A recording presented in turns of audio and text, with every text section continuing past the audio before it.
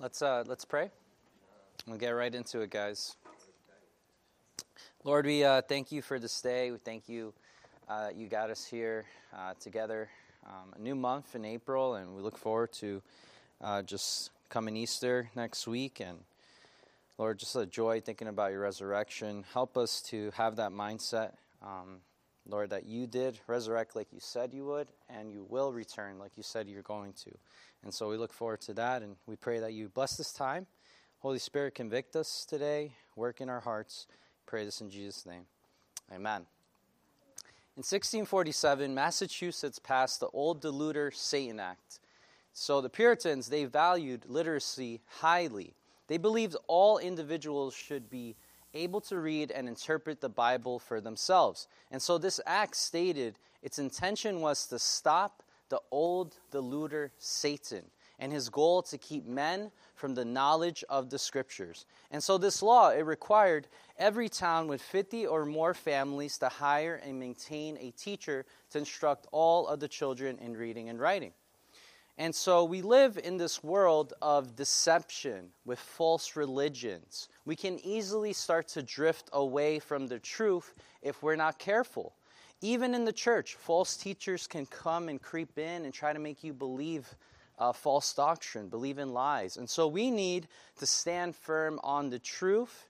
And the only way of not being deceived is if we're devoted to our Lord and His Word. So we need to stop the deception and start the devotion. James is going to give us many truths about God after he taught us how God doesn't tempt anyone and isn't tempted by evil. He showed us what the true source of temptation was last week, right? That was us, not God. And so today we're going to learn about who the source of grace is. Okay, so the outline for today, we're going to recap like we always do. Look at verse 16, our Greek word of the week. Then we're going to jump into verses 17 and 18 with that question of the week, have some applications, and yes, our quiz. So let's recap, and you guys are going to help me out from last week, right? So we had one command, 2 reasons, 3 steps, 4 applications. Who remembers that one command regarding a foolish statement, and what was it? What was the command James said? Does anyone remember last week? Do not what? Do not say this. What aren't you supposed to say? Yeah, I am being tempted by God. So we looked at that command and we said it's foolish. And why did James say it was foolish? 2 reasons. Does anyone remember the first reason? Why is it foolish to say, I'm being tempted by God? Yes, yep. The first verse says in verse 13, that's the second one. He himself doesn't tempt anyone. And then the first reason was God is inexperienced with evil, right? He can't be tempted by evil. And then we had 3 steps. John last week, he said it 1, 2, 3. Who's got it this week? 1, 2, 3. What are the 3 steps to sinful temptation? The first step is you have this desire, and then that leads to, and then, so desire, sin, death, or desire, depravity, death. Then we looked at the 4 applications, and they're a bit long, so I'll remind you. The first one is about that blame game, right? Stop playing the blame game and remember who took the blame for you. The second one is God's goodness should cause us to befriend God and magnify Him. The third one was similar to the first, right? Stop playing the blame game and take responsibility for your decisions and actions. And then lastly, human depravity should cause us to beg God for mercy. Right? We looked at how sinful we were last week. So now we're going to get into verse 16. So if you have your Bibles, James chapter 1, verse 16, a very short verse, but it has so much to unpack. So let's look at verse 16. Let's read. Do not be deceived, my beloved brethren. All right? So we have a simple verse, but I want us to look at 4 things. First, the negative command. Second, the positive concern. Then that key word there, deceived. And lastly, we're going to see that this is a bridge verse, right? I don't know if you go on Brooklyn Bridge or Manhattan Bridge, George Washington Bridge with those tolls. You go over bridges. We're going to see that this is a bridge verse. I'll explain. So let's look at first the negative command here. Again, just like last week, James in verse 13 said, do not, right, or let no one say. Here, it's not focused mainly on what we're saying, our speech. Here, it's more about our heart, our mind. Do not be deceived. And so James doesn't want any of his beloved brothers to be deceived or led astray. So he tells them straight up, stop being deceived. This is probably in reference to the preceding verses. So he might be saying, stop being deceived in your thinking that you're not the source of temptation. Or stop being deceived in your thinking that God tempts us to sin. And so their misinterpretation of temptation can lead them to be misled. If it's mainly about the verses that follow, though, James is calling us to beware when we cast suspicion on God and his good deeds, right? If we look at verses 17 and 18, this could be James' warning before he goes on to tell more truth, right? Don't be deceived, and then he's going to say, all right, this is what you need to believe. So last week we looked at those two reasons why God doesn't tempt anyone. This week we're going to focus mainly on three things that God is involved with, right? He's not involved with evil, but he is involved with these three things in verses 17 to 18. And last week, like I said, we looked at the source of temptation. This week is the source of grace. And so the negative command, it had a key word in it. It said, do not be deceived, right? Our Greek word of the week, planeo. Now, this word deceived can also be translated to be misled or led astray. It's in the passive tense. So the idea is that you're letting yourself be misled. So this is the first time the word deceived is in the book of James. But we know that this is a major theme in the book, right? False faith versus fake faith. Are you a genuine Christian? And so James is saying, don't be deceived.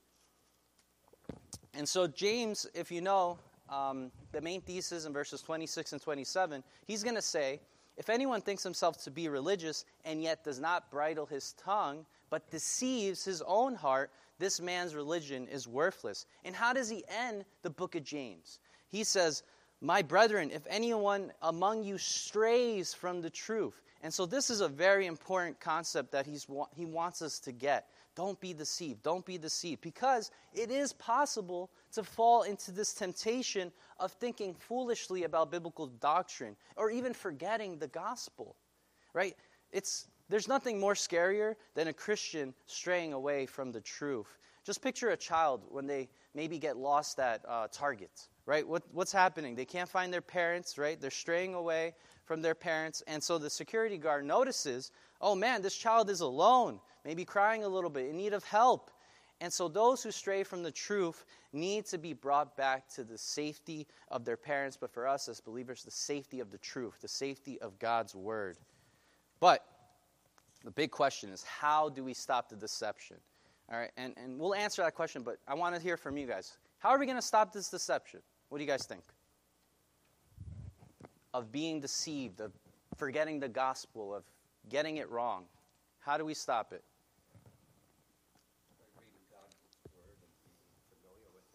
Yes, reading God's word and being familiar with it. That is exactly the 100% answer. So why don't you go to 2 Timothy? 2 Timothy, a couple books to your left here. Chapter 3, verse 12.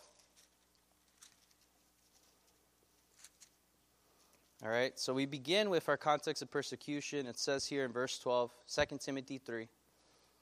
Indeed, all who desire to live godly in Christ Jesus will be persecuted, but evil men and impostors will proceed from bad to worse. Look, that's our key word, deceiving and being deceived. Now, how do we stop deception? You, however, continue in the things you have learned. Become convinced of knowing from whom you have learned them, that from childhood you have known the sacred writings that are able to give you the wisdom that leads to salvation through faith, which is in Christ Jesus. And here it is. All Scripture is inspired by God and profitable for teaching, for reproof, for correction, and for training in righteousness. There you go. We need the Scripture. There's no other way. The more you are in the Word, the least likely you are of being deceived. The more you sit under the teaching of God's Word, the more likely you will not be led astray. And so a good question to ask is, how's your church attendance lately? There's a reason why pastors want to see more faithfulness to the local church, because they don't want you to be led astray by the world's false thinking. All right? And this leads us to our next point, a positive concern, right? I really like this about James. If you go back to James 1, he says what? My beloved brethren. And so James, he has this pastoral heart, right? He loves his brothers and sisters in Christ, and he uses this personal pronoun. He says these are his beloved brethren. This is his family. He cares for them. They care for him. Some of us might emphasize this word my when we introduce our wives. We say, this is my wife. Think about it like that. These are my brothers. We are part of the same team, the same body of Christ. And so they're loved by James, but most importantly, who are they loved by? They're loved by Jesus. They're loved by God. And so you can sense this level of James' concern from verses 2, right? What does he say there? Consider it all joy, my brothers or my brethren. Here, it goes up a step. He says, not just my brethren, he says, my beloved brethren, right? He has this deep concern from them. He truly wants what's best for them. And so we see this phrase, beloved brethren, a couple times. In verse 19, if you look at verse 19, it says, this you know, my beloved brethren. Chapter 2, verse 5, it says, listen, my beloved brethren. So he doesn't always say beloved brethren. Sometimes he says just brethren. But I like in verse 19, he says here, how we can avoid being deceived, right? He says, by this you already know. And he's going to list a bunch of things about the truth, right? Especially the word of God in verse 21. So we'll get to that in a couple of weeks. But for now, I want us to look at how this verse is a bridge verse, right? So verse 16, right? You picture this bridge here, right? Imaginary, but it's there. I want you to picture Sin City on the left. Sin City, right? These are verses about sinful temptation, verses 13 to 15. And then on the right, I want you to picture God's city, verses 17 to 18, which we'll get into in a little bit. And that's really about God's grace, okay? And now we have verse 16, right in between, and it's acting like a bridge because it connects the passages together, and it could be possible to go in either direction, okay? And so James is like, he's crossing this bridge. He just left the sinful temptation discussion, but it's still connected to what he's about to say, and he's going to explain how God is gracious, right? He shows us more of the beauty of God and how there's no way he tempts us. Right? In verse 13, he gave us those negative examples, and now we're going to see in verses 17 to 18 the positive examples. And so, before we jump into those verses, I want us to consider some applications from verse 16 alone. Right? So the first one is, are you starting to drift away from the truth? It can happen to anyone, even a pastor. We can't think, it can't happen to me. What about Solomon, right? What happened in his later years? His heart was turned away from the Lord. 1 Kings 11:14 says, for when Solomon was old, his wives turned his heart away from other gods, and his heart was not wholly devoted to the Lord his God. I remember in college when I started living for Christ, I was very prideful, and I didn't think I was going to fall in certain sins. And I deceived myself. I fell big time. You see, pride truly comes before the fall. I need to be honest with myself and say, man, even I could be led astray, right? We could all be led astray by foolish thinking. So we need to be careful. And so you ask yourself that question. Are you starting to drift from the truth? Number 2, we need to stop the deception. How? By reading the Word. Just like Victor said, we need to be in that Word, saturated with the Word of God like James was, right? Maybe meditate on the Sermon on the Mount this week and the following weeks. So much to chew on there. We go to church as much as we can. We don't want to risk being deceived. And so we see that our brothers in Christ, they love us, right? We learned that from James.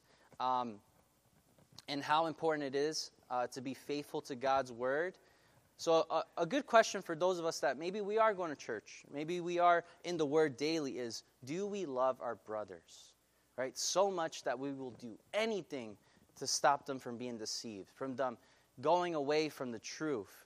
Are we concerned for those who are straying? Right? That would be a good question for us. All right. Let's jump into our next verses here, verses 17 to 18. So if you got James chapter 1, let's read verses 17 to 18 here. It says, Every good thing given and every perfect gift is from above, coming down from the Father of lights, with whom there is no variation or shifting shadow. In the exercise of his will, he brought us forth by the word of truth, so that we will be a kind of first fruits among his creatures. And so we observe here many reasons to be devoted to God. I want us to notice God's perfection, his plan, and his purpose. And then we're going to touch upon the doctrine of salvation and one of God's incommunicable attributes. Okay? So let's dive right into it in verse 17 about God's perfection. It's clearly observed here in verse 17. We read that he is the giver of all good things. So we could easily jump over this word good, but it shows us that God is good, and good can only come from him who is good. So we see here that God is the source of everything good. And goodness, it doesn't come from below. It doesn't come from earth. It comes from above, right? And so this refutes those who think, well, I'm a good person. Or, yeah, there's so much good in the world. Well, you got to remember Scripture. Romans 3:10 says, no one is good, no, not one. And no one is perfect like our God. I mean, the word good is moral excellent. And we've all sinned and fallen short of that. And so who really is moral excellent? It's God alone. And so we need to understand that if there's anything good in us, it's from God. All right? And if it wasn't for God's restraint and the God-given conscience that we have, our human depravity would run wild. Right? We were looking this Wednesday at the end times. And Pastor Nathan was going and using this verse, Matthew 24:12, and he said, most people's love will grow cold at the end. And so really, if it wasn't for God's goodness, we might be all killing each other type stuff. So we need to remember, if there's anything good in us, it's from God. Another way we observe God's perfection is in his gracious giving, right? The text says here, every good thing given and every perfect gift is from above, right? Every perfect gift. That word perfect there, we saw that earlier in the book of James. Let your endurance have its perfect work in you, right? So the key word there is about completion, and God is doing not just giving you a percentage of what you need, he gives you perfectly what you need, completely what you need. Also, we saw in James chapter 1, verse 5, if anyone lacks wisdom, let him ask of God, who gives generously to all without reproach, right? So God is in the business of giving good things. He can only give good things. Where do we see that? Matthew 7. Let's go there briefly. Matthew 7, Sermon on the Mount. Like I said, I think James is like in the Sermon on the Mount morning and afternoon when he lived on earth. Look at Matthew 7, verse 9. It says, or what man is there among you who when his son asks for a loaf will give him a stone? Or if he asks for a fish, will he give him a snake, will he? And then look at verse 11. If you then, being evil, right, talking about humans, right, clearly, we're not good, know how to give good gifts, those that aren't good still know how to give good gifts to your children, maybe some selfish motive there, who knows, how much more will your Father, this is talking about God, our Heavenly Father, who is in the heaven, give what is good to those who ask him, right? So here we have God motivating us to pray, right, to ask, and you shall receive all that. But we see that he is the giver of all good things. You can go back to James. And so the perfect God gives perfectly. In the context of the book of James, we can imply that God gives us the strength and wisdom we need in trials. The next thing we see in verse 17, I have a picture here. I'll say what it is in a second. That he is the creator of lights, right? The text says Father of lights. This means that he has authority over all creation. Okay, so specifically, what we're talking about here as the Father of lights is all the stars in our universe. How many stars are there? Does anyone know? Plenty. What did they say? Billions? Wow. I'm sure they're finding new stars every day, right? Just in one galaxy. In just one galaxy, okay. He is the Father of all of those lights, right? He is in control of all of those lights. And our God, he is greater than the sun, the moon, and all the stars. He is the one that placed them where they had to go. And he placed them perfectly, not by random chance. So I want to hear from you. What are some examples of God's hand upon our universe that refutes atheism? What are some examples? We mentioned God created the stars, all that. What would you argue? Oh, give me one example that you see, maybe in creation or anywhere, that, man, this had to be intelligent, it had to be from God. It had to require intelligence. Say it again? The order, yes. I mean, everything's orderly. It could be, I don't know how much miles, maybe 100 miles if the sun or the earth were not in its place. It would be too cold or too warm to live. Anyone else? Yeah. Yes, it is very beautiful, this world. Beauty points to a beautiful creator. Good. It's not random, right? Anyone else? Yeah.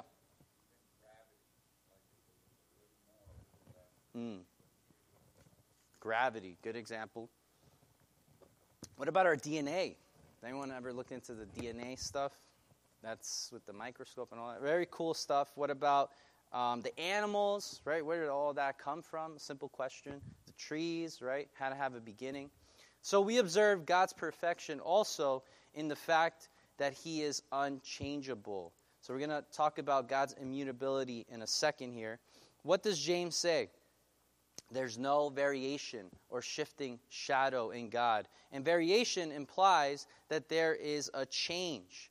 Shifting shadow, it pictures a turn of events. God doesn't shift or turn like a shadow based on the earth's rotation of the sun. And so the earth is moved, but God is not moved. In God's light, he has no change. It never dims. Maybe you have a laptop and it goes on low battery. That's not God, right? Maybe you have a light bulb that's flickering and then, oh, I got to buy a new light bulb. That's not God. His light never dims. And so the suns, we know, those that like science, right? They change. The stars change. What do you call a star that blows up? Does anyone remember what a star that blows up? Supernova. That's going to be in your quiz. Hint, hint. So his goodness doesn't change. He will always be good. And that's good news, right? We can rejoice in this truth. We do not have to question his goodness. Good gifts will keep coming from the source of all things good, all right? So like I mentioned, his immutability here, that's just a big word for God's unchangeableness. It's an incommunicable attribute. So that means he does not share this attribute with humans. For example, a communicable attribute is his love, right? Of course, we will never love the way God loves us, right? He loved us to death, took the wrath upon himself. We're learning this on Sunday. But we can still love, right? Humans can still love one another, our wives, our children. So that's communicable. But an example of incommunicable attribute is, let's say, his eternality, right? God has always existed. We've had a beginning, right? We were born. God, he is the beginning, right? And so God's immutability also falls in this category. And there's plenty of other ones. And so we've changed over time, right, as humans, but God has never changed. And there are many verses about this. Hebrews 13:8, right, Jesus is the same yesterday, today, and forever. Malachi 3:6, the Lord doesn't change. But I want us to look at Psalm 102. So go to Psalm 102. I think this verse will make it very clear to us that God doesn't change. In a couple weeks during our Wednesday question discussion time in the book of James, I think we should dive into this a little bit more, because there are many verses and people can make arguments, say, well, what about this? But anyway, Psalm 102, look at verse 25. It says here, of old you founded the earth, and the heavens are the work of your hands. Even they will perish, but you endure. And of all of them will wear out like a garment. Like clothing, you will change them, and they will be changed. And here's our key. But you are the same, and your years will not come to an end. All right, so it's refreshing to know this about God. He never changes, so we can trust in him. All right, so let's talk about God's plan now. Talked about his perfection. Let's talk about his plan. In verse 18, if you go back to verse 18 in James, what do we see there? It says, in the exercise of his will, he brought us forth by the word of truth. And so here we have God's perfect will, right? He planned to do something amazing in his creation. And we do not believe in deism, right, where it says that God just lets the world do whatever it wants. He created it, and then you could choose to do what you want. No, God is active in his creation, right? He has a will, and his will was what? To save a people for himself. And so we call these people the church or the bride of Christ. So God chose to bring his people forth by the word of truth. Now this word of truth here, you can look at Ephesians 1:13, Colossians 1:5. It's talking mainly about the gospel. But just look at James 1:21. Look what it says there. It says, therefore, putting aside all filthiness and all that remains of wickedness, in humility receive the word implanted, which is able to save your souls. All right? And so we have here the word of truth. That is what we need to stop the deception of falsehood. We need the word of truth, and that is what God used to save us, right? Many commentators here argue this word of truth is talking about the gospel. Now, another point that we have to make here is the word brought forth, right? So if you see in verse 18, in the exercise of his will, he brought us forth. That was the same word that was used in verse 15 about sin, right? Brought forth what? Death. Yeah, and so here it's used in a positive manner. And so there could be a possible contrast. It could be over there was human desire and how sinful it is. It brings forth death. Here we see in the positive example, God brought forth life, right? By giving us the word of truth. And so it's because of God we can be born again. Another way of saying that is that God chose to regenerate his people or make us into a new creature by the gospel. Now, if you know a thing or two about special revelation, we know that God had to bring us the gospel in order for us to be saved. Romans 10:17 says that, so faith comes from hearing, and hearing by the word of Christ. We need that word in order for us to be saved. Another thing I want to mention is that God's plan is orderly, right? And so we can see this more clearly in the doctrine of salvation. We already mentioned one part of God's plan in salvation. It was regeneration. But does anyone know the first part of God's plan of salvation? Starts with E. Yes, election. Very good, very good. And so the Bible tells us that God chose us in Christ before the foundation of the world, Ephesians 1:5. That's known as election. And before creation, because of his sovereign good pleasure, God chooses some people to be saved. And if we continue this order of salvation, or ordo salutis, we have something that comes next after election. That's the gospel call, okay? The gospel call is God summons people to himself through the human proclamation of the gospel so we can respond in saving faith. And then, we already looked at regeneration, right? He brought us forth by the word of truth. There it is, regeneration, right? We are born again. He imparts spiritual life to those who have been called. If you look at Romans 8:3, we see that golden chain of salvation, right? First we are called, then we are justified, and then we're glorified. And so if we continue this order of salvation, it's election, calling, regeneration, and then pretty much all happens at the same time. Conversion, justification, adoption, right? And then if you look up here, we have sanctification, perseverance, and glorification. We looked at that a couple of weeks ago. When you get saved, you start this life process of sanctification, being more and more into the image of Christ, and you're going to persevere to the end by God's grace. And, of course, you're going to be glorified with that crown of life, which we spoke about last week. And so God's plan was to elect a people, bring the gospel to them, regenerate them, and convert them. That is a beautiful sequence. We get to be a part of God's plan of salvation. Unworthy sinners like us. But what is the purpose of God's saving work in us? What is the purpose? We're going to look at that, but I want you guys to answer that question. Why are we saved? What's the point? Not just to be saved from hell. Why were we saved? In order to do what? Have fellowship with God. Fellowship with God. Glorify God. Eternal life. Okay. We kind of read about it in 1 Peter during our communion. Does anyone remember? To not live for sin, but to live for righteousness, right? To die to sin. And so, look at the middle of verse 18. We have a "so that" statement in James 1. It says, in the exercise of his will, he brought us forth by the word of truth, so that, here it is, here's the purpose, so that you would be a kind of first fruits among his creatures. All right? And so James explains to us why we're saved. God's purpose in salvation is that we would be a kind of first fruits. Now, this word first fruits, it implies that others will be saved and that we are the first to be redeemed of God's creation. We are the first installment of God's redemption of all creation. So he doesn't tempt us, he saves us from our temptation, and we ought to be grateful. We are not saved to be a Christian that stays home and complains about the world. We are saved to be instruments in God's hand. What did he tell Paul? He is a chosen instrument of mine to bear my name before the Gentiles and the sons of Israel. And then what does Paul say in Romans 6:13?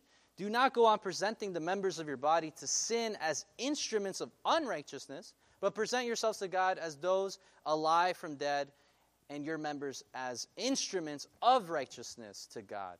And so we live for God as redeemed people. Like Evan said, we glorify God and not feed into our sinful pleasures.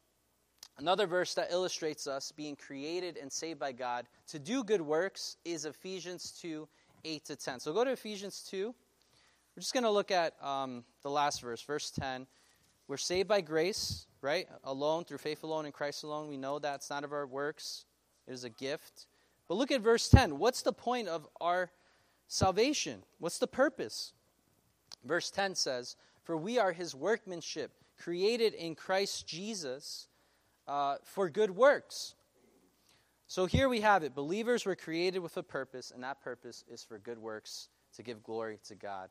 As first fruits, we are tasked with this ministry of sharing the gospel to all. For 2 Corinthians 5:20 says, "Therefore we are ambassadors for Christ, as through God we're making an appeal through us. We beg on behalf of Christ to be reconciled to God." All right. I know we're running out of time, so we're going to be very brief here. Our question of the week is in Romans 8, verses 19-23. You don't have to go there. I'll explain. The big question for us is, what do we have to look forward to as Christians, right?